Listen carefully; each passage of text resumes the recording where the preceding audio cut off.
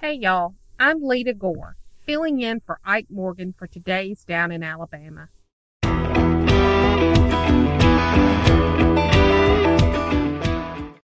If you're like me, you're likely still reeling after a wave of tornadoes swept through the state yesterday.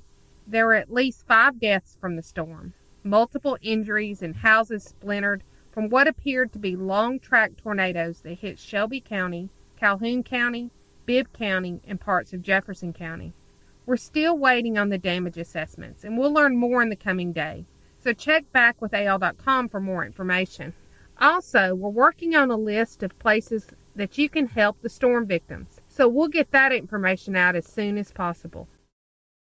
One interesting moment from a somber day. Many people in central Alabama were likely tuned to watch ABC 3340 weatherman James Spann coverage of the storms. If you were one of those people, you likely saw Spann step away briefly from his live broadcast, only to return a short while later and tell people that his own home had been hit by the tornado and he wanted to check in with his wife to make sure she was safe. Now, Spann was off the air for less than 10 minutes and he never missed a beat, continuing to report on the storms as they swept through the state. Spann said the damage at his house was major, but he did tell people that his wife was okay. It was really a surreal moment, if you were watching it in real time, to see him talk about his own house while continuing to report as the tornado was headed that way. We're glad everybody's okay, and well done, Mr. Spann. It was something to see.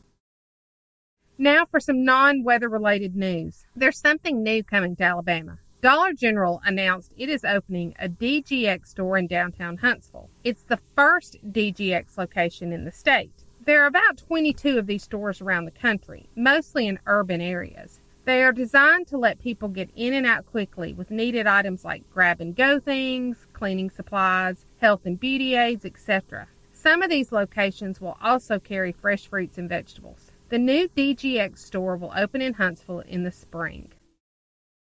An Auburn University sophomore is recovering after being bitten by a shark while swimming with friends at Juno Beach, Florida, AL.com reported. Bryce Albert underwent 2 surgeries during a 6-day hospitalization after a bite by what's believed to have been a 6-foot-long black-tip shark. Bryce was bitten on the arm and said at first it felt like being kicked with a metal cleat.